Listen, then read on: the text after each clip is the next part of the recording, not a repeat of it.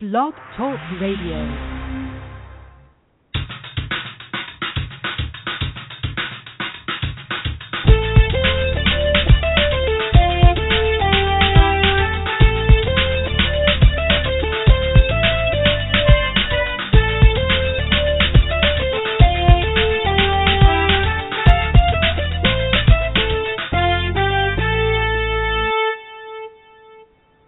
Welcome to Go For It. I am your host, Paul Gannon. For the next hour and a half, we're going to be talking sports and having fun doing it. I want all your ideas. I want all your opinions. And, of course, I want all your beliefs. And, of course, as always, you're going to get a heavy dose of my opinion. You have an opinion, the number to call, 646-727-3070, 646-727-3070. You can listen to the show, blogtalkradio.com/PGAN, blogtalkradio.com/PGAN. You can send messages to the show on Twitter at GoForItGan, GoForitGant. Great show lined up for you today. Expected to be joined by Hall of Famer Willie Roaf. We're going to get Willie's take on the NFL draft. His thoughts, his ideas leading up to the draft, and what it felt like when that name was called, and then when they said with the where'd it really go? But whenever they called his name, and his reaction when he heard his name being called, obviously had to be a very exciting pick. With the 8th pick in the 1993 NFL Draft, the New Orleans Saints select with Willie Roaf. We're going to talk to him about that. Also, Todd Steussie will be joining us, former offensive tackle for the Rams, Vikings, and a few other teams. But Todd is going to talk about his app, Scout Site, which is out. I tried to download the app. I couldn't download the app. I had some issues with my iTunes and everything. But we're going to talk to Todd about that as well. And also, BoxingScene.com's Cliff Rold will be joining us. We're going to get Cliff's take on the big fight, Mayweather-Pacquiao. It's finally here. Can you believe it? It's finally here, Mayweather-Pacquiao, Saturday night, May 2nd, MGM Grand, Las Vegas, Nevada. This will determine, possibly, who is the best fighter in this era of boxing. So it's exciting, man. I mean, you got the NFL Draft, you got NBA playoffs, NHL playoffs, Kentucky Derby, Mayweather-Pacquiao. I said this last week. I said it 2 weeks ago. I keep reiterating it. May 2nd is going to be a great day if you're a sports fan. May 2nd is a great day to be alive if you're a sports fan. If you're going to die, make sure you're a sports fan, make sure you die on May 3rd. Because May 2nd is the day. Mayweather-Pacquiao, a fight, and that's where we're going to start, a fight we've been waiting for a long, long time. About 6 years we've been waiting for this encounter.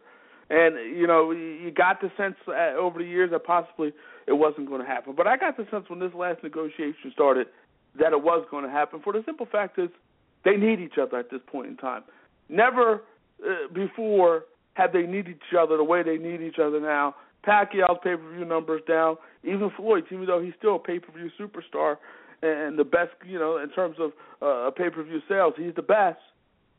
But even him had a slight decline, and then it came to a point, what was the public going to buy? Well, was the public going to buy Mayweather Amir Khan for May 2nd? I don't think so. Was the public going to buy Pacquiao, Jesse Vargas? I don't think so. So this fight had to happen. This fight did happen. And as we go through the course, we're going to talk about this fight. We're going to get to a bunch of other things. We're going to talk about the NFL Draft and Shane Ray. How stupid can you be? How stupid can you be? Mariota, where's he going? We'll talk about that as we get throughout the course of the show. The NBA playoffs hot and heavy. We'll talk about that. Talk about what we saw last night and what we could see in the next few days moving forward. But back to Mayweather-Pacquiao. I mean, this is a fight that we've been waiting for. I mean, and like I said, during this last negotiation, you knew it was going to happen. So I wasn't surprised. I actually thought it was going to be announced Super Bowl weekend. I thought it would be announced right then and there. And this, quite frankly, it's not bigger than the Super Bowl, but it's just as big as the Super Bowl. I mean, everybody you talk to, Mayweather-Pacquiao party, Mayweather-Pacquiao fight party. You having a fight party? Yeah, Mayweather-Pacquiao fight party. Really? Mayweather-Pacquiao fight party? Oh, okay. So everybody and their mamas are having a Mayweather-Pacquiao fight party. You name it, they're having it. So their fight parties galore. If you have enough friends, you have your pick. Your pick of the litter. And at this point, I'm on the fence of what I'm going to do. I'm debating whether I'm going to stay home and watch it. Debating if I'm going to go to a friend's house. I don't know what I'm going to do. Side of me wants to stay home, watch it, because it's going to be a late night. Watch it at home. And in the process, in terms of watching it at home, you know, I want to be able to watch it 1:30 when the fight's probably going to end, 1:30. Watch it in peace, be able to concentrate, focus, not have everybody yelling, screaming, hooting, hollering. I want to be able to watch it, and while I watch it, I want to also be able to dissect it, be able to focus, be able to concentrate, and also see some posts. You know, the ESPN is rolling out the red carpet there. They're there. So I want to get a little post as well. So I'm debating what I want to do. Do I want to get home at 3 o'clock in the morning? Or do I want to go to bed at 1:30, maybe 2 o'clock in the morning and just relax? And at the same time, see some post game. Do I want to save $100? I mean, I bought all of Mayweather's pay-per-views the last few years, at least everything on this Showtime contract. I mean, I bought Canelo. I bought Guerrero. I bought both Maidana fights. So, this is a fight that you've waited and abated and lusted for. I mean, I lusted for this fight. I truly lusted for this fight. And I'm excited. I'm excited. I'm ecstatic. I can't even talk right now. That's how excited I can't believe as I woke up this morning, and as I'm sitting here right now, 3 days till this fight. 3 days. 3 days until the bell rings and these two guys, Mayweather-Pacquiao, finally in the center of the ring, duking it out. You know, we had all the fantasies, and you know, we talked about all the scenarios. We talked about Floyd's speed, Manny's speed, who's faster, who has the power. We talked about it all. But now it's time for these two combatants to get into the ring. We had the issue with the tickets. Tickets just got on sale, last week? Last Thursday, tickets just got on sale about, 500 made to the public. That just got on sale, the ticket. What a fiasco with that. I mean, you had a couple weeks ago before, maybe a week ago before that, you know, contracts supposedly weren't all signed. And I mean, it was just, you know, a bunch of different things leading up to this. I mean, you know, and this whole process of getting these guys together to finally make this happen, Les Moonves of CBS, Bob Arum, Al Heyman, all those guys, Steven Espinoza, all those guys, Hirschman from HBO, all these guys coming together to finally make this thing happen. Showtime and HBO working together. That had to be ironed out, sorted out, figured out. I mean, all these things had to be ironed out, figured out, sorted out in order for this fight to happen. All these things had to be figured out. And I'm not, you know, it is what it is. It's done. I'm happy. I'm glad it's all sorted out, figured out, and I'm glad we come to some kind of resolution. I really am. But this fight took a long time to be made. And I know and I'm going to get to this, you know, and I talked about this before, but I'm going to talk about it again. You know, the notion of good and evil when it comes to Floyd Mayweather and, you know, Floyd not being a quote-unquote good guy. And I'm not saying Floyd Mayweather is the ideal person. I'm not saying that at all.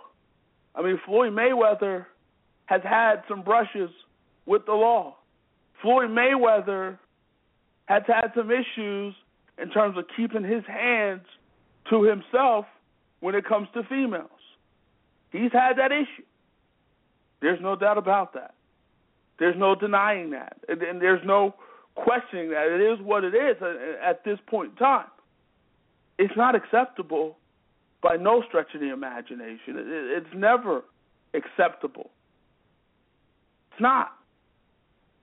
But, Floyd Mayweather, and I'll get to this later, but it's not acceptable for him to do those type of things, obviously. And maybe if he was in another sport, he wouldn't be fighting today. Maybe. Because we know boxing, it's really, in a lot of ways, the wild, wild west. But, enough of that. Let's go to the NBA playoffs, and we'll get back to that. You're going to get my take on that. Mayweather, this notion of good and evil, Mayweather being the bad guy, Pacquiao being the good guy. We'll get to that in a moment. But last night in the NBA, we saw some great basketball, man. We saw some great basketball. The Clippers and the San Antonio Spurs, it came down to the end. What a contest. What a game. I mean, what a game. What a series at this point in time. I mean, those teams went back and forth last night. It was a battle. And here's the thing. If you're the Clippers, you come off a big Game 4 victory in San Antonio, you got to get that in L.A. You got to get that game. You got to get up 3-2 on the Spurs. You got to. You have an opportunity to put Pop and the Spurs away. You got to get on top of them. That's a game you got to win. I'm not saying that would have put the Spurs away. But what I'm saying is that would give you a great opportunity to win that series, and it also gives you a little wiggle room just in case you hiccup in Game 6. It gives you a little wiggle room. And so you look at the game last night, old man Riverwalk, Tim Duncan, what a block shot that was. I mean, him blocking that shot late in that contest, that was a big play. What a big basketball play that was by Tim Duncan. Blake Griffin going into the lane, Tim Duncan right there, denying him. No. What a play by Duncan. What a defensive play by Duncan. He denies it. And then, Clippers have another opportunity. Blake Griffin with the floater. And DeAndre Jordan touches the ball.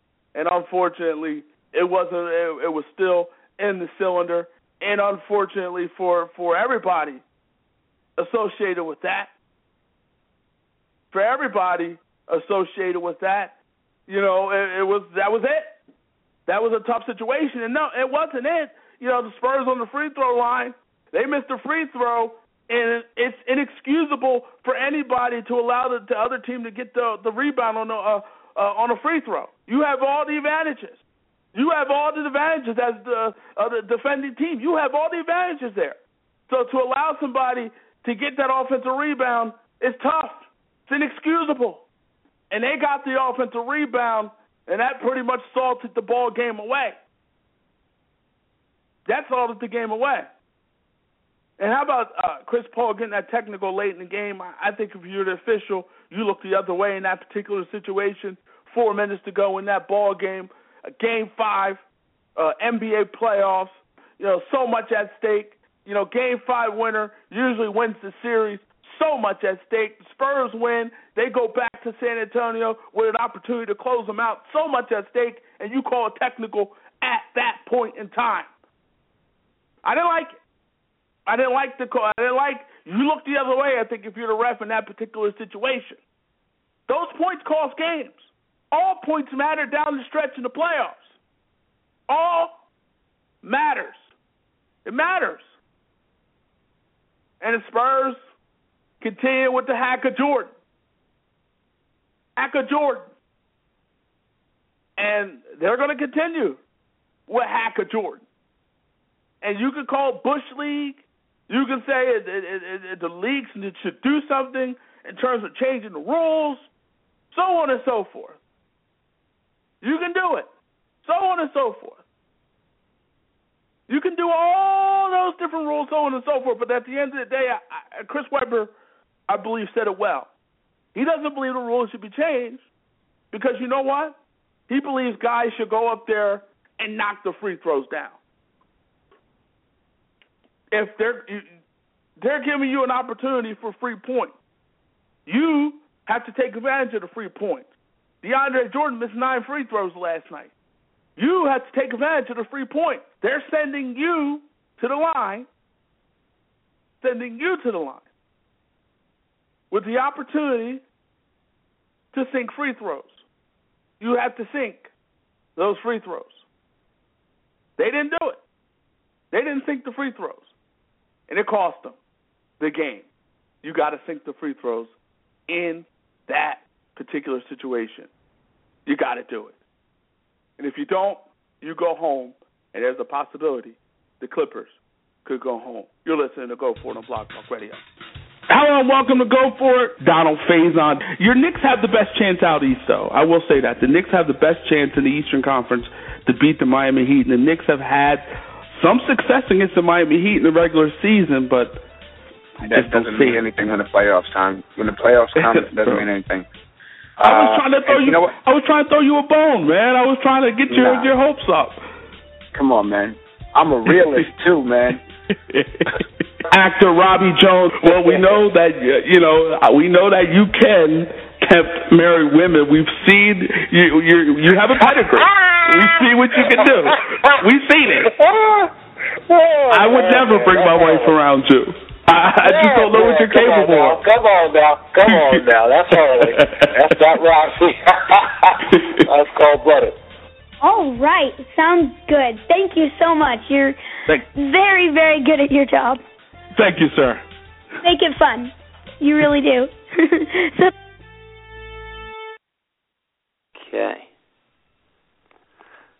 Hey, what up? It's Corey Almeida, a.k.a. Corey Live, host of Picturica on the Hub and warm-up host for American Idol and Dancing with the Stars. And right now, you are listening to Go For It on Blog Talk Radio with my man, Paulie G and Jeremy. Get it! Thank you, sir. You got it, brother. Have a go, man. We're back. We're going to bring a guy. We brought this guy in a few weeks ago. He has this great app that's out right now for you to download. Make sure you go on iTunes and download Scout Site. Excuse me, can't even talk. Scout Site. Make sure you go on iTunes and download this app. This is a great app. NFL Draft is here. It's finally here. All the rumors that you hear, everything that all the various things that you're hearing about the NFL Draft is finally here. No more rumors. At some point tomorrow, we're going to figure out who's going number 1, 2, and all the way through the NFL Draft. It's going to be exciting, and I can't wait. We're going to bring in a guy now. This is a great app, a great app. Make sure you go out there and download it. Scout Site, download this app. This is a great app, especially for you draft Knicks and you fantasy lovers. We're going to bring him in now, former NFL offensive tackle Todd Steussie. Todd. Hey, thanks for having me, Paul. I really appreciate it. Thanks for joining us. Well, Todd, let's get down to it. Scout Site launched last week. What kind of reviews have you been getting?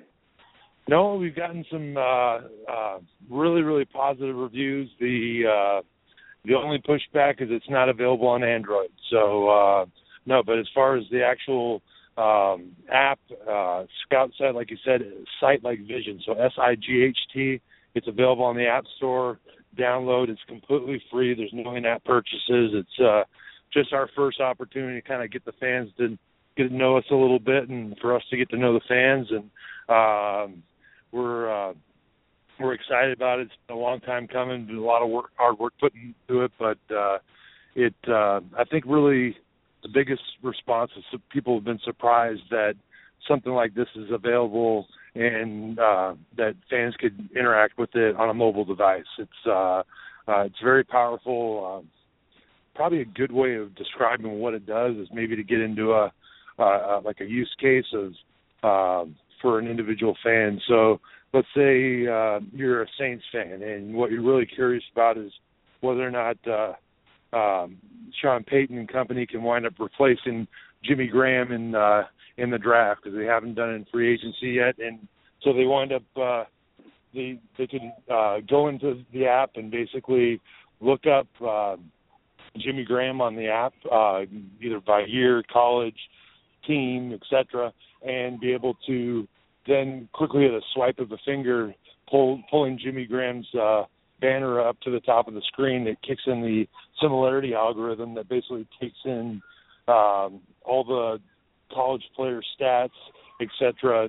Because what this algorithm does is allows you to map or match players at the current state prospects today to current players in the NFL and vice versa. So based on kind of a snapshot of guys coming out in the NFL or into the NFL draft, what guys looked a lot like them when they were coming out of college. So you pull up Jimmy Graham, and it's going to come up with a bunch of players. Some might have already been drafted in other years, and some guys might be coming in from the prospects of the current tight end class. And so being able to interact with that, you also can wind up filtering and sorting. Like if I wanted to look at another case might be I want to look at Jameis Winston and see whether or not those 18 interceptions are really like, is that historically high or is that just high for this draft class?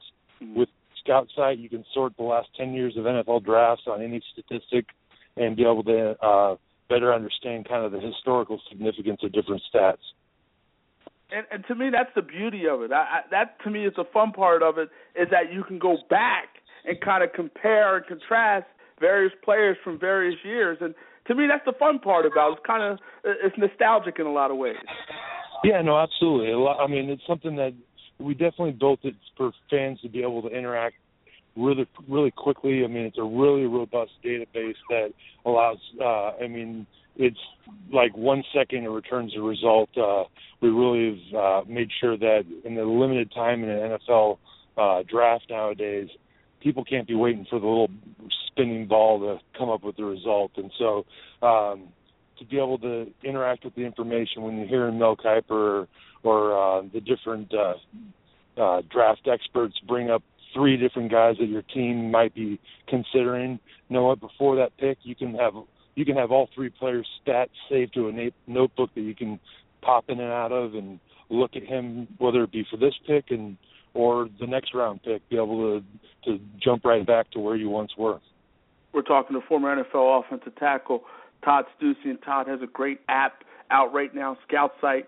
Make sure you go to iTunes.com and download this great app, Scout Site, SCOUTSIGHT, Scout Site. Support Todd Steussie. Now, Todd, you know, and if anyone has a problem, one thing just to note, we have a website, Scout Site app, ABP, and if you go to that, there's a link on that site that'll take you directly to the App Store. So if anyone has a hard time finding it, that's just the simple approach. It'll take you right there, and you'll be right where you need to be.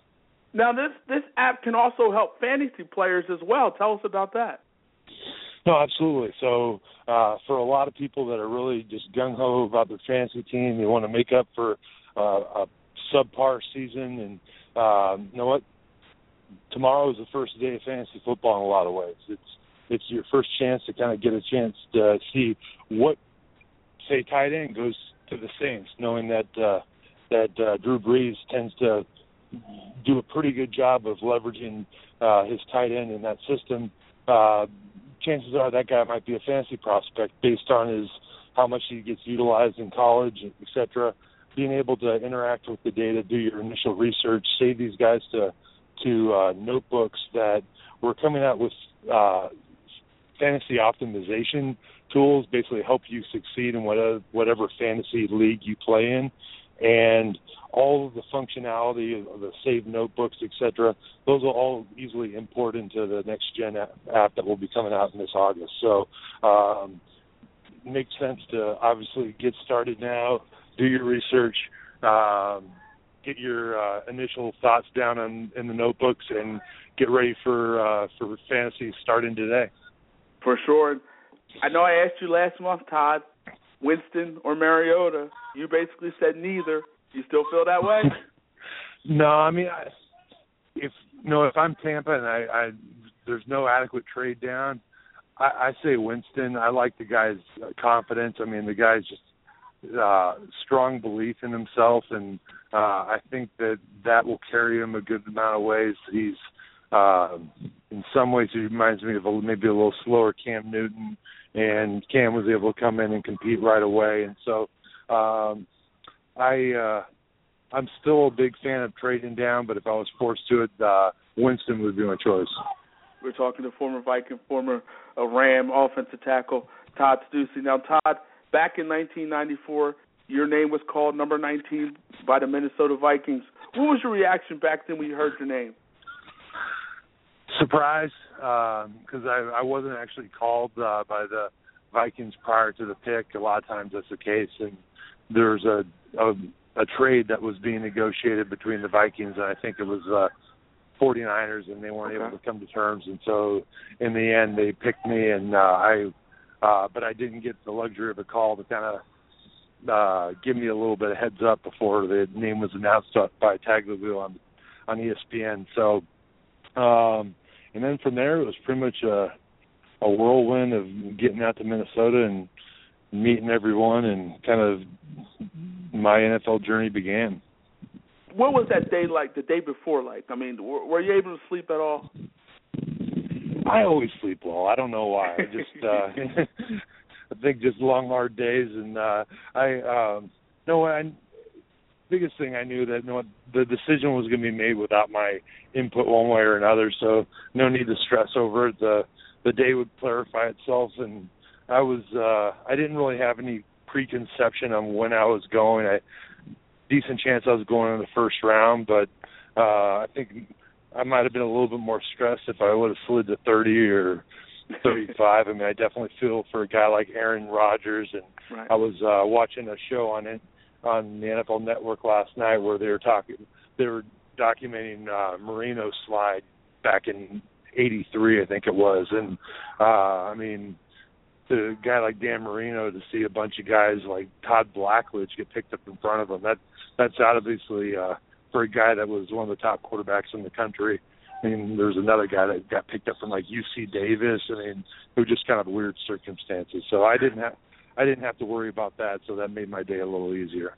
Todd, I want to ask you this. We saw the situation yesterday with Shane Ray, a guy preparing for the NFL draft.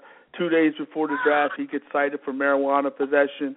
What's your thoughts on when you hear stories like that, this close to the draft? You know what?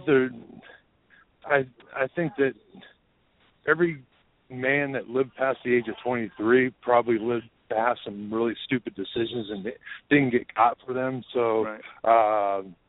I mean, at that age, you're going to make plenty of bad decisions. But obviously, when you think back to he, I guess, had one positive drug test like his freshman year, and to just be so close to what his goal is, obviously to get drafted and probably at a pretty high level, to wind up letting that kind of bad decisions creep in at that point in your life, it does definitely make you question, does he have his head screwed on straight? But I wouldn't say that. I think he'll probably slide just enough that I would be a team, if I was a team making the decision and he slid into the second round somewhere, and I had him as a first round talent, I would consider that pick.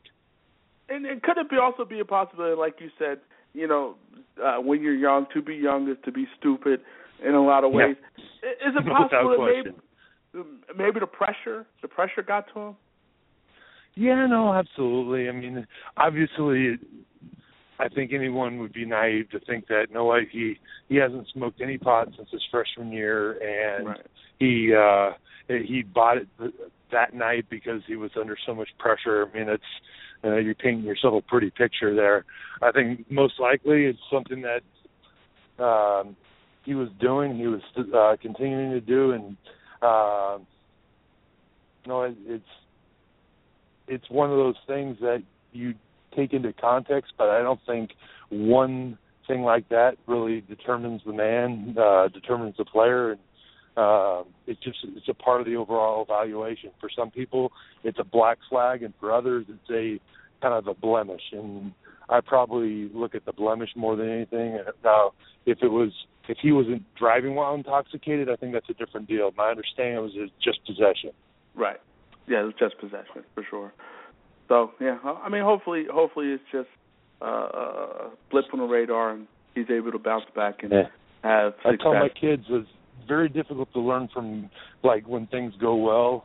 The true test of a man and character of a person is what do you do when things get hard, when you have something almost taken away from you, or it'll be interesting to see how he reacts to this, and if he slips back into the same old, or if it kind of changes him as a person.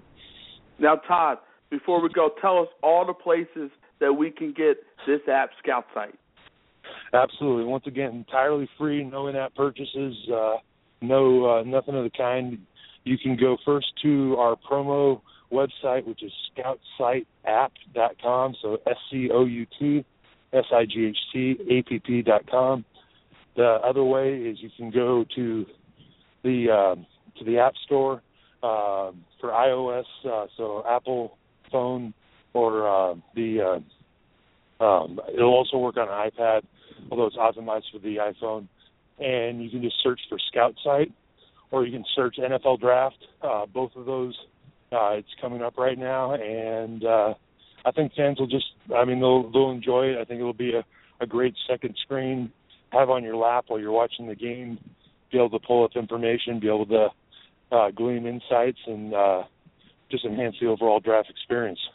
For sure. Fans, also make sure you go to his Twitter page, @Todd Steussie, and also go to the Twitter page for Scout Site, @ScoutSite, SCOUTSIGHT.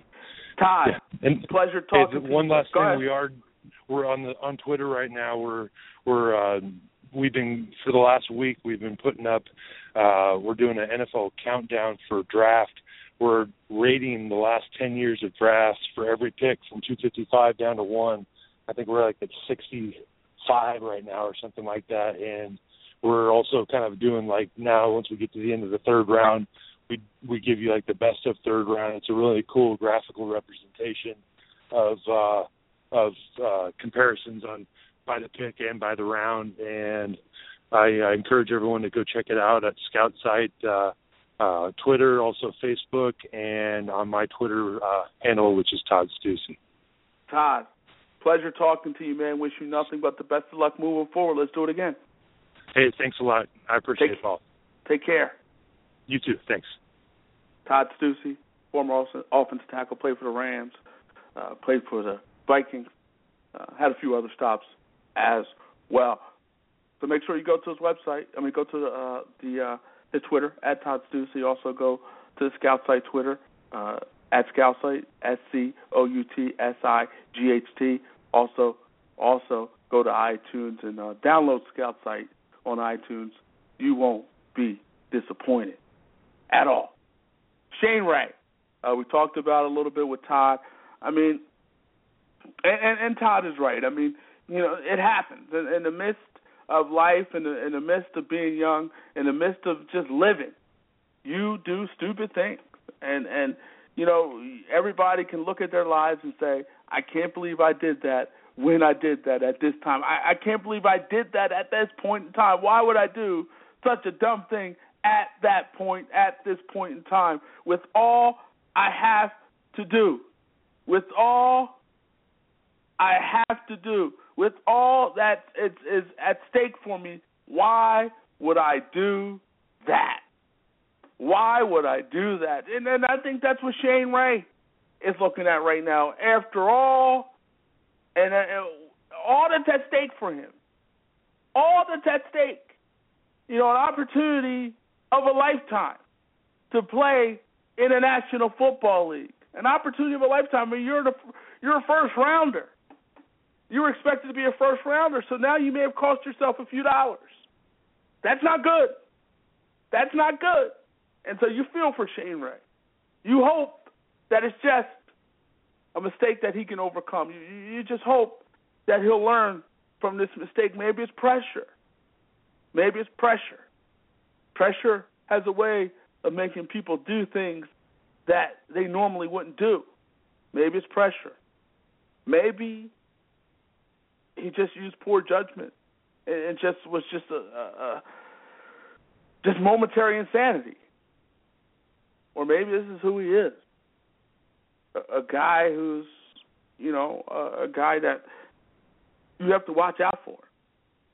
And I know he was having issues with his toe. There's a possibility he could be out for an extended period of time anyway. But when you have this situation, an opportunity of a lifetime, and you have a chance to change the lives, change your life and change the lives of others in your family, you got to be able to do better and be better. And Shane Ray wasn't better yesterday. He was bad. Not a good situation, not a good look. But again, you hope that he learns from it. He said in the statement, "I'd like to apologize to my mother, fans, and prospective NFL teams for my poor judgment Monday morning. I'm embarrassed and realize there are consequences for my actions. I was not under the influence nor impaired, therefore I was not detained. Fortunately, Monday's incident only resulted in a citation. I will make better choices in the future," and hopefully that's the case. Hopefully Shane Ray will make better choices. Hopefully Shane Ray will become a better person from this. I mean, that's all you can wish for. That's all you can hope for at this point in time. That's all you can hope for. And, I wish Shane Ray nothing but the best of luck, but this may affect his draft stock. This may cost him money. And this may, you get that first round money and, more guaranteed dollars. I mean, this guy was, he ranks as the 17th overall prospect, according to Scouts Inc. So he's up there, obviously. He's a first round talent, first round ability. But after this decision, does he have a first round head? And that is going to be interesting. How far he drops, or if he drops at all. I can't imagine him not dropping. But it's an unfortunate situation to be caught with marijuana just right before the draft. Now, I mean, you talk about the poor timing award. The poor timing award goes to Shane Ray. I mean, Randy Gregory tested positive for marijuana at the combine. I mean, you're on a job interview pretty much. This is, you're trying to impress your prospective employers. And you out there getting cited for marijuana, you, Randy Gregory, Shane Ray's marijuana possession, and you, Randy Gregory, testing positive for marijuana at the combine. Your job interview. Crazy. Absolutely crazy. I mean, it's kind of mind-boggling to think that a man with this much to lose, so much to lose, would make a decision like that. To make a decision like that, it's sad. It's unfortunate. And again, you hope that this young man, Shane Ray, hopefully this will be the last time we hear from Shane Ray in this way. Hopefully Shane Ray will have learned a valuable lesson. Hopefully Shane Ray will realize that this was stupid, this was dumb, and that he'll never repeat this again. Because this is the NFL now. And in the National Football League, a big part of ability is availability. And if you're messing around, if you're being a fool, if you're getting caught with marijuana, if you're smoking marijuana, if you're doing God knows what, you're not going to be available for your team. So therefore, you hamper your team, you hurt your team by you doing what you do. You hurt your team. You hurt your team and you hurt yourself. More importantly. There's nothing worse in life than hurting yourself. I mean, it's one thing, it's not acceptable to hurt anybody.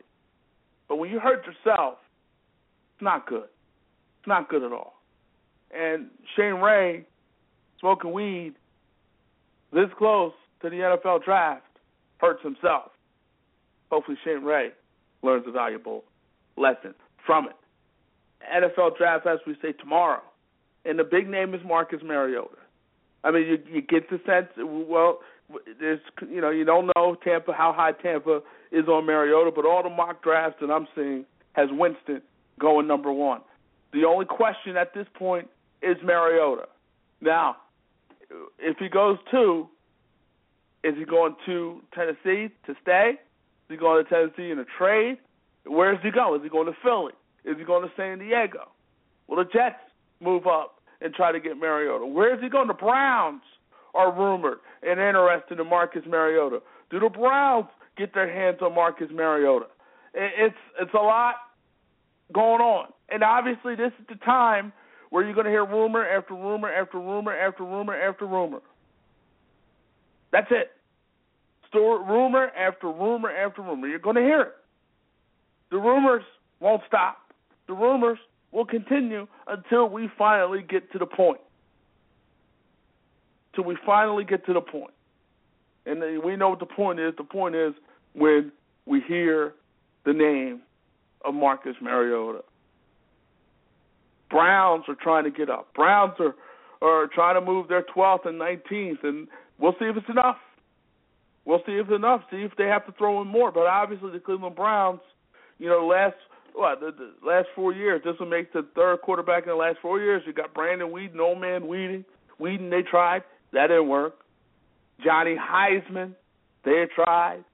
Obviously, that didn't work. And now, they still need a quarterback. They have Josh McCown on the roster, but he's not the guy. He's not the guy for the future. He's the guy for now. He's the guy. He's a bridge, if you will. That's all he is. He's a bridge. So now, you still need a quarterback. And Cleveland has to find a way to get a quarterback. I know there was some talk that they had some interest in Sam Bradford at some point in time. Maybe that's a situation that'll be revisited with the Philadelphia Eagles. Maybe Cleveland, if they don't get their hands on Mariota, will decide to throw a pick or throw whatever at the Philadelphia Eagles to get Sam Bradford. Maybe. Who knows? But we're right now on speculation. I've been hearing for months about Philadelphia and what they might do. Months. Time will tell what they may do. But we're going to switch gears now. We're going to go back to Mayweather, Pacquiao, Saturday night, MGM Grand Casino. It's finally here. I can't believe it. We're going to bring in a guy now to talk about it. Let's bring him in now. BoxingScene.com writer Cliff Rold. Cliff. Good evening, Paul. How you doing? How are you, sir? I'm good, man. Can you hear me okay? I hear you just fine. Fantastic. 3 days away from the fight. Can you believe we're actually saying that? Can you believe it? I can. It's funny. For this week, it kind of was just a thing. But I think maybe it was yesterday I was watching the ESPN Sports Center special that was on for an hour last night. And it reminded me of what it was like to get ready for big fights when I was a kid. It reminded me of getting, all the news coverage that you would get for things like Tyson Holyfield. It reminded me of the night Hagler fought Leonard, and CNN every 3 minutes would cut in and give you the round-by-round summary. It reminded me of all of that, and it felt like old times, and I'm really excited for Saturday now. I can't wait. I mean, I've been waiting for this, obviously, for a long time. What does this fight mean to the sport of boxing? Oh, I mean, I don't know what it means to – boxing is such a unique animal. It's an event-based sport. So long-term, what does it mean? It's hard to say. But I think it's at least a validation that while it is 5 years late, this fight didn't fail to happen. It's not Riddick Bowe and Lennox Lewis. It's not one of those big fights that just got away from us. It's late, but it's not too late. And we didn't get it, when both of them are in their 40s and no longer part of the title scene. We're getting it while they're still the two best welterweights in the world. So, that's a very exciting thing. Now, obviously, as we said, it's been a long time coming, 5 years to be exact. Is this fight bigger now than it would have been, say, in 2010? I don't think so. I think you'd have been looking at basically the same business. I'm not sure that it wouldn't still have been bigger 5 years ago because of the sort of fever pitch. I think it took a while for this promotion to get going, whereas in 2010, it would have had all that momentum coming off of Mayweather and Marquez and Pacquiao and Cotto. You don't have the same sort of momentum here, but I think there's still a level of excitement because of how long people have waited. I think it's a different type of anticipation. We're talking to BoxingScene.com's writer, Cliff Roldan. Cliff, last week we had the whole situation with the tickets, and finally the tickets are finally on sale. Your thoughts on that? Look, the John Q. Public was never going to this fight. They weren't. They don't. Let's not kid ourselves. Boxing, its biggest events have always been a very tough ticket. And it's always been, there's always that sort of bizarre spectacle of very wealthy people who pay to see people who started often in very poor backgrounds fighting to become rich in front of them. And at the highest levels, it's always been about that. You can go back and look at, old pictures and film of fights like Fitzsimmons and Corbett or Johnson and Ketchel, and you'll see people in top hat and tails in the front row. They weren't rocking top hat and tails because they were working at the meat mill down the street. You know what I mean? And you come forward to there's all those legends. Frank Sinatra took pictures for Life magazine to get into Ali Frazier, and you go back and in Tyson Holyfield, what's the big face that you see? When Tyson gets dropped in round 6, you can see Captain Kirk, William Shatner sitting right there at ringside, mouth agape. That's the level of people who go to ringside. That's also part of the allure of the sport. It's there's a glamour at the highest levels. When I was a kid, when Sugar Ray Leonard was fighting, it was Jack Nicholson and Magic Johnson, and in the pre-fight, they were out in the crowd interviewing Bill Cosby at the Mike Tyson fights, and all the big superstars of the day. Jordan was weighing in on it. That's always been part of boxing, and the biggest fights were always the toughest tickets. That happened here too. I think the bigger concern is how long it took to get the closed circuit tickets out. You had people who wanted to travel to the fight. I'm disappointed for them if they weren't able to get into the closed circuit, but hey, there's worse fates in life than having to stay home and watch it on a big TV with your buddies. For sure. Cliff, let me ask you this. Manny Pacquiao wins if this happens. Ask me again? Manny Pacquiao wins if this happens. What has to happen for Manny Pacquiao to win?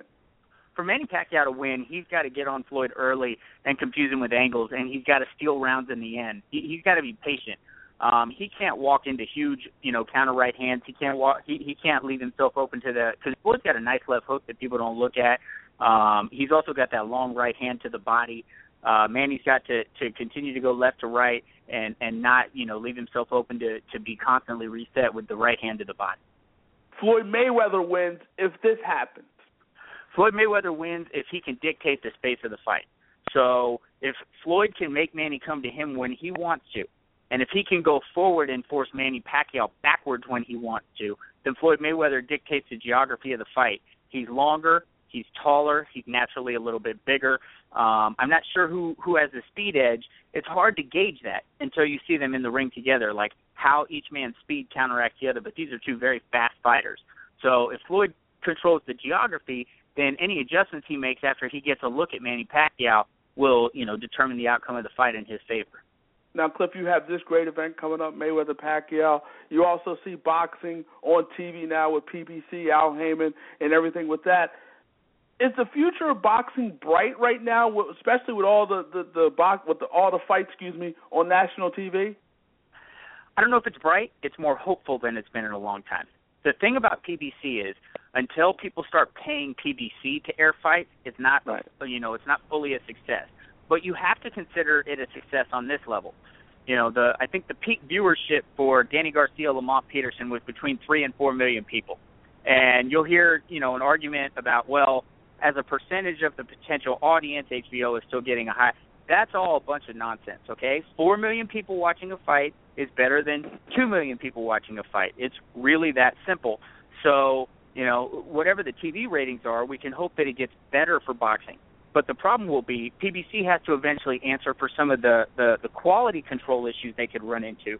For instance, they like to introduce and advertise Deontay Wilder as the heavyweight champion of the world.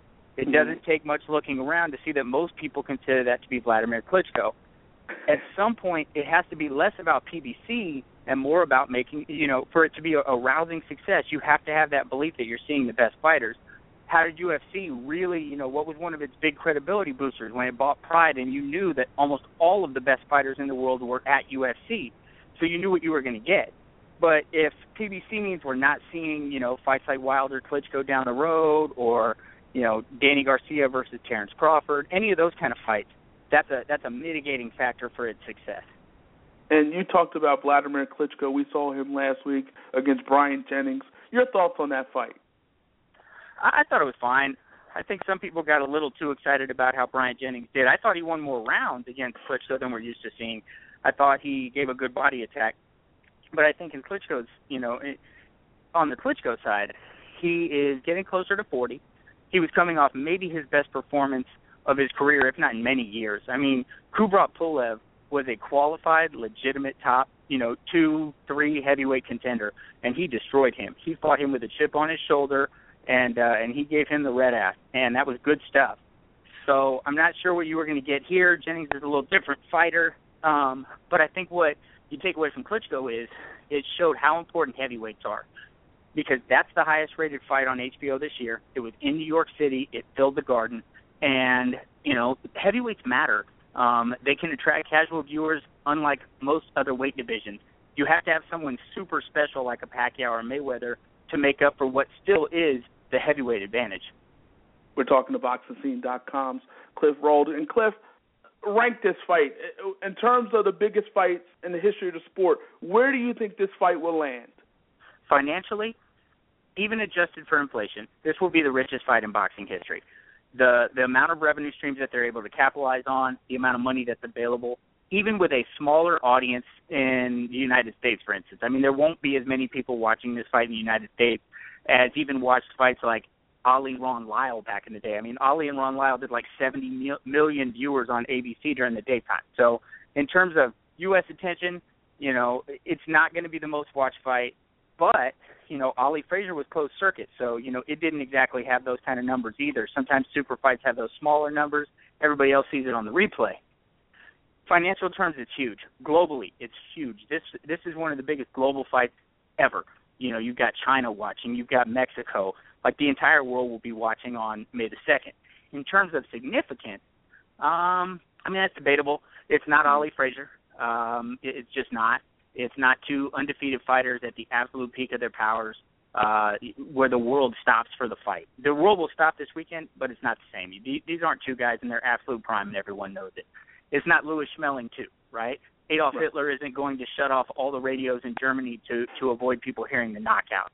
It's not Jack Johnson and Jim Jeffries, right? You don't have Jack London putting aside, writing about dogs or whatever he wrote about so that he could write Great White Hope garbage. So you don't have that. But in terms of just making the sporting world stop, when's the last time you saw a boxing match that got an 8 o'clock ESPN primetime slot on a Tuesday? That's pretty damn big. That's big. That's big time. How many pay-per-view buys are you expecting? My guess would be around 3 to 3.5. Okay. I think that's a good number. That's definitely no 4. You don't think 4? Nah, I don't think it'll hit 4. 4 is a lot, man. Think about this. The biggest the biggest fights in history were all like until Floyd and Oscar did 2.5. The biggest fights were around 1.9, just shy of 2 million. I think maybe one other one might have hit up there. So we've only had 2 or I think 3. I'm trying to remember off the top of my head. 2 I know for sure fights that crossed that 2 million barrier. Definitely. 4, you're going to double it, and It's the most expensive pay-per-view in history by like $30. Nah, I don't see that. That's a lot. I think you're going to have a lot of people, though, crowding houses. You're going to get calls from your relatives that never call who are wanting to come by for the fight. And when they call, just some advice to anybody that's listening. If you get calls from people you haven't seen in a while, make sure you tell them to bring some food because they're just coming to mooch anyway. So, do you think that price is too high? No. You have a problem with it? No. In fact, and here's why.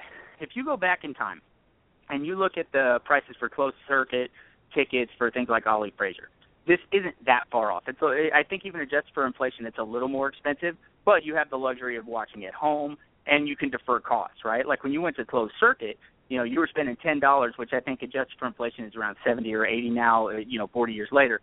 So you were buying your ticket solo, and so everyone you went with was spending the same amount of money. Now, you could have 5 people over your house. If everybody wants to chip in $20, boom, the pay-per-view's paid for. If somebody else wants to bring the food, you defer costs that way. If everybody else wants to bring liquor, and by God, everybody should, then you defer costs that way. And so I don't think $100 is too much. Not for this fight. Maybe for other fights. If they start trying to gouge us on other fights, then people can complain. $100 for this weekend, not a big deal. Now Floyd calls himself TBE. If he wins this fight, where does that put him in terms of all-time great? I think the winner of this fight will 10 to 20 years from now, because you're going to have, current skeptics, right? People who look at it and they have a hard time, placing things in the now. But 5 years from now, 10 years from now, 20 years from now, the winner of this fight will be almost universally regarded as among the top 20 fighters of all time, potentially top 10. But we'll see. That's a tough nut to crack. I mean, top 10, you're talking about guys like Robinson and Pep and Ezra Charles who fought more Hall of Fame, who had as many fights against Hall of Famers as guys like Floyd and Manny have title fights. So, that's a tougher one to crack, but it's not impossible. The last guy, modern guy, who really got into that conversation was Sugar Ray Leonard, and he had to beat Hearns, Duran, Hagler, and Benitez.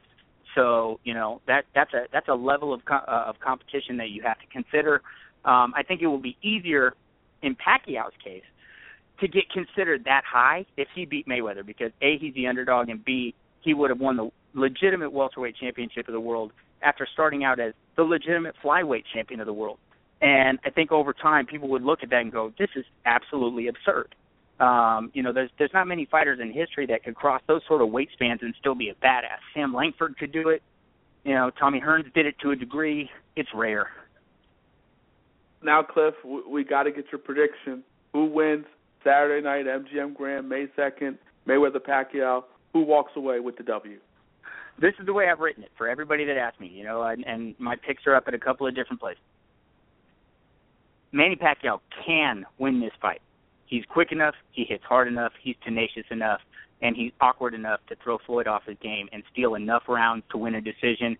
Or, there's always the chance you could stop him, although I think Floyd's chin is one of his most underrated assets, and I think I have a hard time envisioning him being stopped unless, Pacquiao really lays it on him over the course of a fight. So Manny can win. I think Floyd will win. In matches between great offensive and great defensive fighters, it's especially one like Floyd who's never officially lost a fight. All respect to Jose Luis Castillo, who I thought did beat him in their first fight. With Floyd, it's just hard to pick against him. He's got the consistency. He's sort of the naturally bigger guy. He's the longer guy, and his strengths could nullify Manny's strengths. He's going to catch him coming in spots. I mean, Manny almost has to fight a perfect fight. Floyd really just has to fight a Floyd fight. What are the chances that we see this again? If there's a draw, you could potentially see it again. If Manny wins, I think you see it again, but I think it's a tough negotiation, and you might not see it again until next year. If Floyd wins, you'll never see this fight again. You just won't. I was hoping to see it again. Unless it was a highly controversial decision, at which point you still might not see it again. Right. It's going to be fun for sure. Cliff, I know BoxingScene.com has a lot of great things out there as we come closer to the fight. Talk about some of the great things going on BoxingScene.com as we lead up to this big fight. For the listeners out there, I've had a series going on for a few weeks, about 6 weeks now, looking at every single fight for Floyd and Manny since they each won their first world title in late 1998 and the parallels between their career as they worked their way towards this fight over the course of the last 17 years. People know how long Floyd's been a champion. People often forget that Manny Pacquiao won his first world title 2 months after Floyd. They've run neck and neck. We just didn't know for a long time that this is where we were headed, and that's sort of the excitement of finding out where your destination is as the story unfolds. Had that series, the final installment will run tomorrow night, looking at their fights in 2013 and 2014. On Friday night, we'll be running a wild preview for the fight. It'll have my pick in there, although everyone's heard that here. But I really wanted to do a statistical breakdown of the two fighters, unlike some of the other stuff that's out there. So, we've seen the stuff about them against common opponents and sort of their title fight stats, but how do they look in the divisions they competed in a lot? So how does Manny's run at junior lightweight compare to Floyd's title run at junior lightweight? How do they look at welterweight against each other? Who fought more rated fighters in the division? Who fought, the better competition? What do the numbers tell us? that kind of thing. And there's going to be a lot of statistics plus a timeline of all their wins over various world champions over the years to kind of give you a perspective on just how big of a picture they've created for each other. So fans, make sure you go there, boxingscene.com. Also support this man on Twitter at Rolled Boxing, and support all the great things going on with Cliff Rolled, boxingscene.com. Cliff, pleasure talking to you, man. Wish you nothing but the best of luck moving forward. Let's do it again. Absolutely. We'll talk again, Paul. Peace, brother. Take care. Cliff Rolled, boxingscene.com. It's here. I can't believe it. Mayweather, Pacquiao, this close. Can taste it. 3 days away. I can taste it, and it tastes good. Second hour of Go For It starts right now.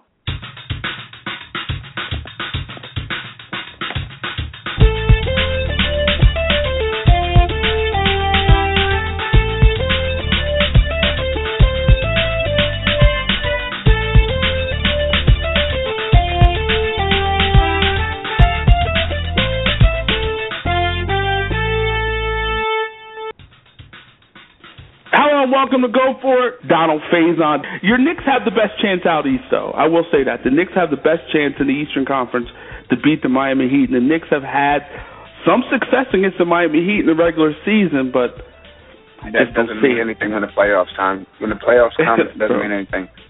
I was trying to throw you. I was trying to throw you a bone, man. I was trying to get your hopes up. Come on, man. I'm a realist too, man. Actor Robbie Jones. Well, we know that we know that you can marry women. We've seen you have a pedigree. We see what you can do. We've seen it. I would never bring my wife around you. I just don't know what you're capable of. Come on now. That's early. That's not Robbie. That's cold-blooded. All right. Sounds good. Thank you so much. You're very, very good at your job. Thank you, sir. Make it fun. You really do. Second hour of Go For It, second half hour of Go For It, starting right now. In this half hour, expect to be joined by Hall of Famer Willie Roaf. And also, as we go throughout the course of this half hour, we're going to talk Mayweather Pacquiao, but we're also going to talk about it from a different standpoint. Obviously, you're going to get my prediction for Mayweather Pacquiao, but you're going to get the notion of good and evil as we talk about this. And Mayweather and Pacquiao, you're going to get my thoughts on that.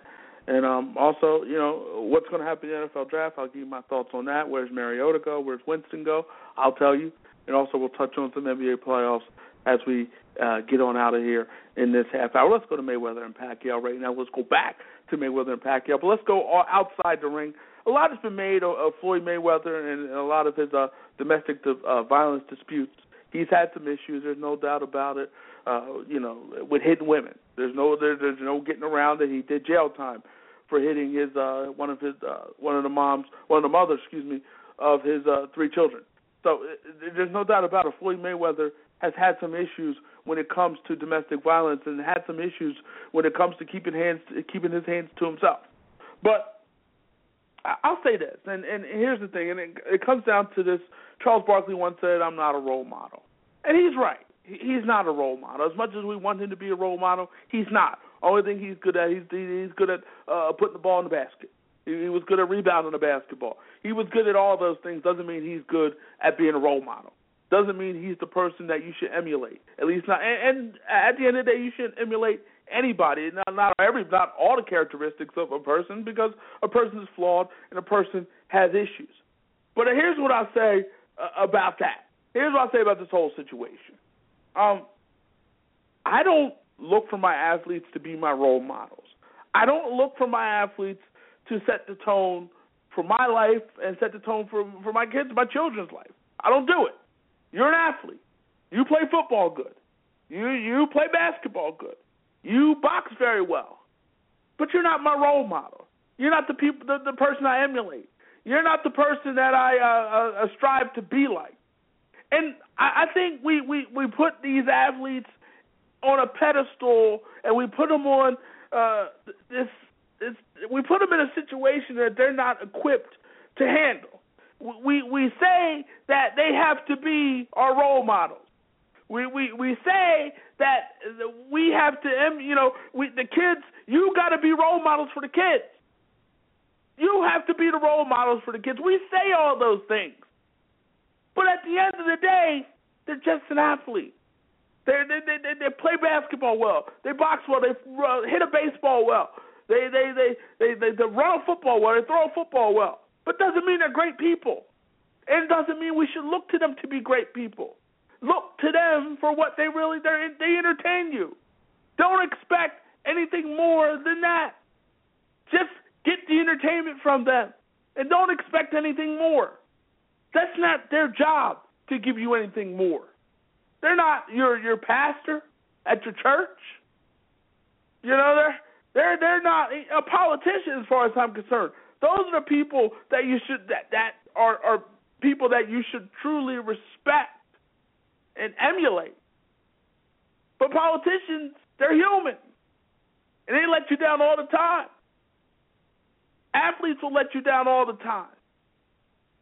So we can talk about Floyd Mayweather and some of his domestic disputes, and it's not acceptable. It's not acceptable at all. It's never acceptable to touch a woman as a man. It's not. But I look at Floyd Mayweather. I don't look at Floyd Mayweather as a role model. I don't ask my kids to say, look at Floyd Mayweather and be like him. I don't say that, nor will I. I don't say to my kids, look at Manny Pacquiao, be like him. I would say to my kids, there goes Barack Obama, be like him. Be like him. And I'm sure he has flaws too. He's a man. But the bottom line is this, and we could call Floyd a vile human being, a bad person, and maybe he is, maybe he's not. But this whole good and evil thing, Manny Pacquiao's this good guy, and you know, he had this religious transformation, but he was out there too, womanizing and gambling and excessively drinking. Again, not against the law. Not against the law. But at the end of the day, he's a guy that a lot of people say this is a good versus evil, and he's the good one. Stop it. Stop it. And I know a lot of the times these things are done to sell fights. You know, it's good. Good versus evil always sells. It always sells. It always is good for business. But at the end of the day, I'm not, you know, Manny Pacquiao is a man, Floyd Mayweather is a man, but these are men that are athletes, and these are not the guys that, I mean, because and truth is, most of us have a better chance to be a doctor, lawyer, teacher. You know, we have a better opportunity to be that than to be a professional athlete. You know, how many, there's basketball, 15 players on a roster, 30 teams. 15 players on a roster, 30 teams. And you're competing worldwide with athletes all across the world. That's 450 spots. 450 spots. How many lawyers are out there? How many doctors are out there? How many teachers are out there? A whole heck of a lot of them. So there's 450 spots in the National Football League. 450 spots. You look at the NFL. Theoretically, 1,696, so about 1,700 plus spots available to play in the National Football League. That includes practice squad and things of that nature. It's difficult. It's difficult. So it's easier to be teacher, lawyer, doctor than to be professional athlete.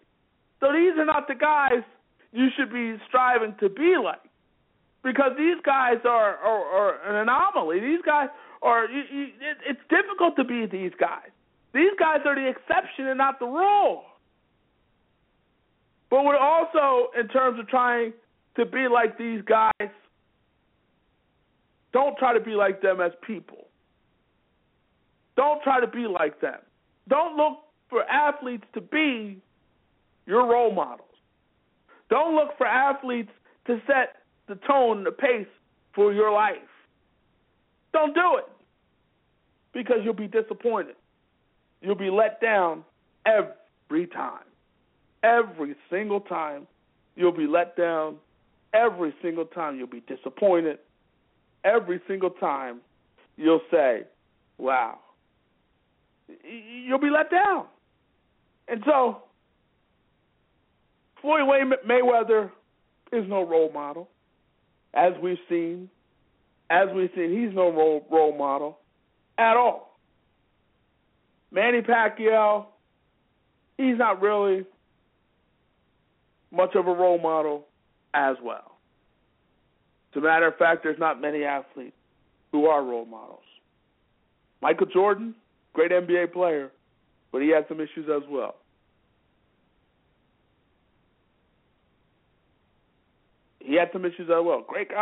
Great player. Maybe the greatest who ever done it, but he had issues as well. So, you can say Floyd's a bad human being, and maybe he is. But at the end of the day, don't look for these guys to set the tone on how you should live your life. Don't look to them. Don't look to them at all. At all. And don't be surprised if they don't live the way you want them to live. Don't be surprised. Accept these guys for what and who they are. And accept that they are there Saturday night to entertain you. Manny is there to entertain you. Floyd is there to entertain you. Pay your $100 and enjoy it. Pay your $100 and enjoy it. Or if you're very fortunate enough to be able to afford to get into the MGM Grand Arena on May 2nd, you can do that as well. I mean, people are paying mortgage. You know, you can get a house for some of the money people are paying to watch this fight. You can get a house for that kind of money. But it's beautiful, man. It's going to be fun. I can't wait. I'm super excited for the fight. Mayweather-Pacquiao. It is finally going to happen. Woo! Can't believe it. I can't believe it. But anyway, Mayweather-Pacquiao. And again, before I get out of here, anyway, let me leave it at this. Don't look for these guys to be the role models for your children. Don't look for them to be that. That's not their role. That's not who they are as people. They have issues, just like you, just like me, for sure. Andrew Wiggins wins the Rookie of the Year award. Not really a surprise there. I mean, Wiggins, from start to finish, had the best rookie season. Nerlens Noel came on strong down the stretch there. And you could have made a case for Nerlens Noel. But at the end of the day, Andrew Wiggins, a great rookie season. Wouldn't the Cavaliers love to have Andrew Wiggins possibly right now? I mean, you have the situation with Kevin Love, dislocated shoulder, probably out for the playoffs at this point. You know, and was it dirty by Olynyk? I don't know. I mean, I thought it was questionable. I mean, I guess you could make an argument that it was dirty, but I thought at the end of the day it was kind of questionable. I really did. Was it as dirty as J.R. Smith's swipe to the face? No, it wasn't as dirty as that, because that was really dirty. That was super dirty. That was very dirty. Doesn't get much dirtier than that. But, I mean, obviously, J.R. Smith, and I wonder if Crowder would have tore his ACL instead of spraining it, if J.R. Smith would have been out for more than 2 games. That would have been interesting, but J.R. Smith, and obviously I wouldn't want to see Jay Crowder tear his ACL at all. So, let's get rid of that. But, obviously J.R. Smith, who's always been somewhat of a loose cannon throughout the course of his career, he swung, he connected, and he dropped him. And, that was a physical game, that game for you. Had Perk. I mean, how about Jay Crowder? Jay Crowder took a beat down in that game. Kendrick Perkins picking him and basically, throwing his, he was just throwing his arms at him. That was dirty. And then you had J.R. Smith and his thing.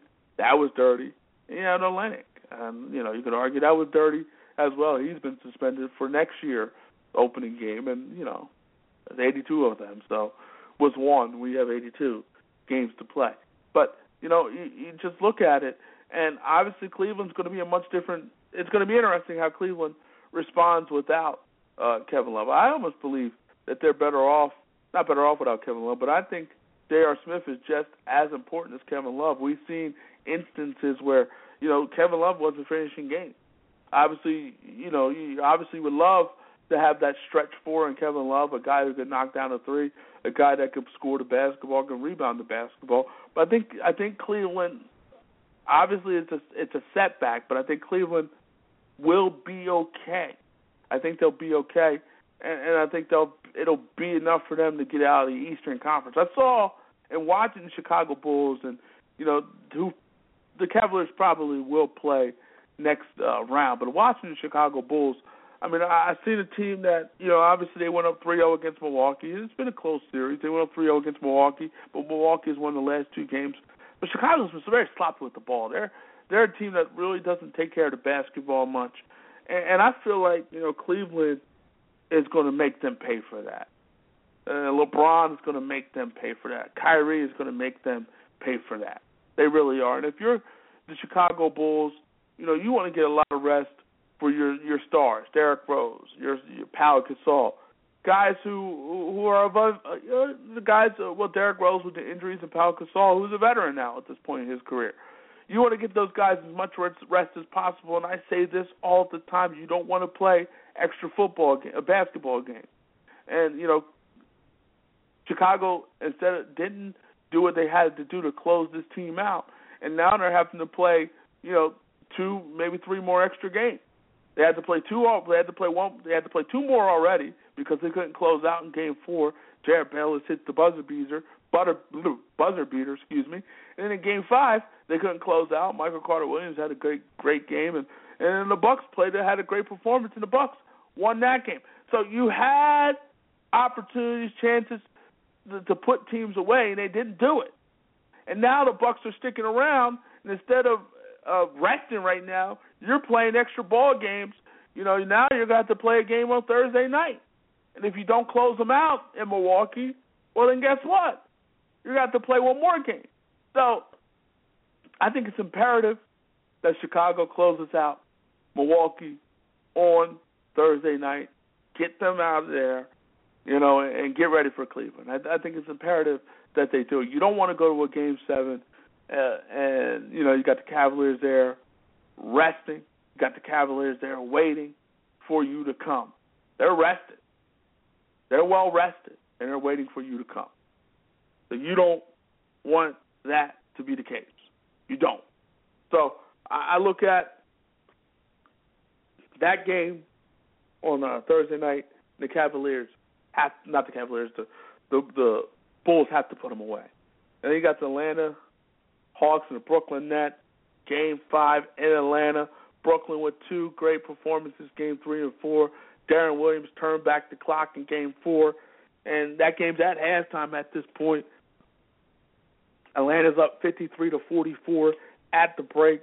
They jumped out early on Brooklyn, and they hold the lead now, 53-44. And as I've been watching this series, a lot of times, yes, I was going through and watching the series. I'm thinking, who is the number 8 seed and who is the number 1 seed? I thought if I closed my eyes and didn't know that Brooklyn was 8 and Atlanta was 1, I wouldn't have known, because I feel like it's pretty close. I feel like it's a pretty close series with these two teams, and Brooklyn, I think, has a legitimate shot to knock off the Atlanta Hawks in this series. Obviously, it helps when you get big-time performances like the way you got from Darren Williams. And if Darren Williams can continue to play the way he played in Game 4, obviously that helps your cause. That helps your cause big time. But right now, Darren Williams at the break is struggling 1 for 5 with only 2 points. So at this point, he's off to a slow start. Another half of basketball to be played, but he's off to a slow start. And maybe, just maybe, he can step it up in that second half. But, Darren Williams, much criticized throughout the course. Paul Pierce got after him, and he's been criticized roundly by a lot of people. He's not the guy that maybe he thought he was. I mean, we thought that Darren Williams, for much of us, and from a few years ago, the talk was, who's better, Chris Paul or Darren Williams? We've been talking about Darren Williams and Chris Paul, who's better? And it was debatable. At this point, there is no debate. And so Darren Williams, he's been roundly criticized. Obviously, he's making big-time money. And when the Nets got Darren Williams, they thought they got themselves a franchise-type guy. but he hasn't been that. And you can argue that Jarrett Jack played him at a lot of points of this season. So you look at this situation now, Darren Williams is a guy that we thought of as a big-time point guard, and now we're thinking differently. And for his sake, hopefully, well, maybe the pressure is off on some level. Maybe the pressure is off because a lot of people are really not expecting Darren Williams to be great any longer. They're not expecting Darren Williams to be the guy that he once was. So maybe the pressure is off on some level. The pressure is off on Darren to go out there and just be him and just, perform. But you saw Game 2 where he had that shot, baseline shot, rims out, and he struggled in that game. I mean, Game 4 was a breakout game for Darren Williams. And, if he could play like that again, maybe maybe Brooklyn can steal this series. But I look for this to go 7 now. I really do. I think it's going 7. And I think, obviously, you had the Hawks last season, who was the 8th seed, against the Indiana Pacers, and they took the Indiana Pacers 7 games. And we'll see if turnabout is fair play, and that the Brooklyn Nets will take the Atlanta Hawks to 7 games, and the Atlanta Hawks being the number 1 seed now, and the Brooklyn Nets being the 8th seed. We'll see. We'll see. And also, I mean, you look at just going around other series in these playoffs. How about the Raptors and the Wizards? And, Paul Pierce, talking some truths before the series and, just being the truth, backing it up and just playing big-time basketball, making big-time shots. And, Toronto just went out, they just went out horribly in that Game 4. I mean, it was a blowout, and they didn't show any pride. They didn't show just any effort. They were just beat up and beat down by this Washington Wizards team. And I had Toronto winning that series in 7. I thought Toronto may have learned a valuable lesson from what they experienced last season against the Brooklyn Nets in that first-round series. But it really was a disappointment from my standpoint to see how Toronto played in this series and to get swept. And to have the home court advantage and get swept, lose the first 2 games at your building to the Washington Wizards, and then just get beat up in Washington and get kicked out of the playoffs and just beat up. I mean, the Wizards just beat up on the Toronto Raptors. It was not even close. It wasn't close at all. And Toronto, I was hoping Toronto would have a better performance. I was hoping Toronto would just – I expected Toronto to be better. And I was shocked when they weren't better. And I mean, obviously, you don't expect I didn't expect a sweep. I mean, if Toronto was going to lose, I expect them to lose in maybe 6 or 7, not a sweep. And it wasn't close. And kudos to Paul Pierce, who talked a lot of noise. Talked a lot of noise before this series started, and ultimately backed up the noise that he talked. And I remember him, shooting. What was that game 3, where he shot that 3, and he mouths, "That's why." You read his lips, and he said, that's why they brought me here. That's why they brought me here. And obviously they brought him here to be the truth, to be nothing but the truth, and ultimately to take the Washington Wizards to the next level and take the Washington Wizards to the next round. We'll see how far the Wizards can go. But they'll probably have the Atlanta Hawks next. And to me, that's an interesting series. And I think the Brooklyn Nets can definitely hang in that series as the Atlanta Hawks go into the Eastern Conference Finals. I still believe that's the case, but time will tell. The Wizards are definitely not a slouch. Definitely not a slouch. And they're going to be a tough out for the Atlanta Hawks. Should be fun. I can't wait. I can't truly wait. I mean, I'm looking forward to it. Looking forward to the next few rounds of these playoffs. And these playoffs have been great. San Antonio, and they're heating up a little bit. I mean, they got off to a slow start, but they're heating up a little bit, especially in the East, where Brooklyn, even their series, and Milwaukee's making it in a series against the Bulls. Obviously the Pelicans got swept by Golden State. Houston beat up on Dallas, beat them in 5. Memphis is up 3-1 against Portland. We'll see what happens tonight if Memphis can close them out. But, I mean, it's been a lot of fun thus far obviously you would love to see what we saw last season with a whole bunch of Game 7s. But I don't think that's not going to happen this year.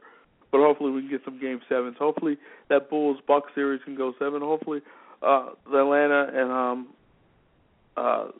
the Hawks can go 7 as well. Let's go back to the big fight now. Been waiting for 5, 6 years for this fight to finally come together. An opportunity to see, maybe this is the fight of this century at this point. This is the fight of the century. To have these two guys, obviously, as Cliff Rold pointed out, they're not at their prime. They're not at their peak, but they're still two very good fighters and still can get it done at very high levels. You always thought that maybe these two would get it on when it was too late, but it's not too late, and maybe you can argue it's just in time. Maybe it's just on time. But Floyd, Manny, for it all, two guys who we talked about throughout the course of, last 5 to 10 years as pound for pound great. Pound for pound great over the past, last 5 to 10 years we've been talking about it. And these two pound for pound giants, these two pound for pound great are finally getting into the ring. I look at this fight, and, your question, as Cliff talked about, speed, the power. Maybe Pacquiao has more power. Maybe Mayweather has more speed. But I think Mayweather is he is the naturally bigger guy. And as you look at, I saw them face-to-face, at the introductory press conference, and Floyd was noticeably bigger. He was noticeably bigger. And so, so as we look at this fight, and who has given Manny Pacquiao fits over the years? Juan Manuel Marquez, who is a counterpuncher. Manny can be hit. Manny can most definitely be hit. And Floyd being a naturally bigger guy, Floyd being the defensive wizard, the defensive genius that he is, I look at this fight, and I have to favor Floyd Mayweather in it. I just do. He's a great counterpuncher. Manny gets hit often, gets hit a lot. And Manny is willing to give a little to get a little. He's willing to take some. He's going to take some hits. And so I look at it this way. It's going to be up to Manny to try to get Floyd early. We've seen guys, Ab Judah, have success early against Floyd. Shane Mosley, that second round where he almost had Floyd out. We've seen fighters have success against Floyd Mayweather early on. The key is for Manny Pacquiao to get Floyd early until Floyd, Floyd, once he gets that data on you, once he's seen you, once he gets that scouting report, he's tough to beat. He just turns it on and he dominates. We've seen it for 47 fights. So I think if Manny's going to win this fight, Manny has to have success early. And he has to build up early, build up some points early. If he doesn't do it, he's not going to have a shot in this fight. Ultimately, Floyd's a great counterpuncher. Floyd's a better defensive fighter. Floyd's a better boxer. I like Floyd, unanimous decision. I see a close fight, maybe some 116, 112s, maybe 115, 113, but I like Floyd Mayweather in this fight. Mayweather wins this fight. It's going to be fun. MGM Grand, May 2nd. Make sure you check it out. I want to thank Todd Steussie for stopping by. Also want to thank BoxingScene.com's Cliff Rold for stopping by. You can listen to this show and other shows, blogtalkradio.com/PGamer. You can listen to this show and other great shows. Follow us on Twitter at GoForItGain. We were expected to be joined by Willie Roaf. That's not going to happen. Hopefully we can get Willie back on another time. For everybody here, go for it. Enjoy May 2nd. Enjoy it. It's going to be fun. Mayweather, Pacquiao. I can't wait. See you later. Bye.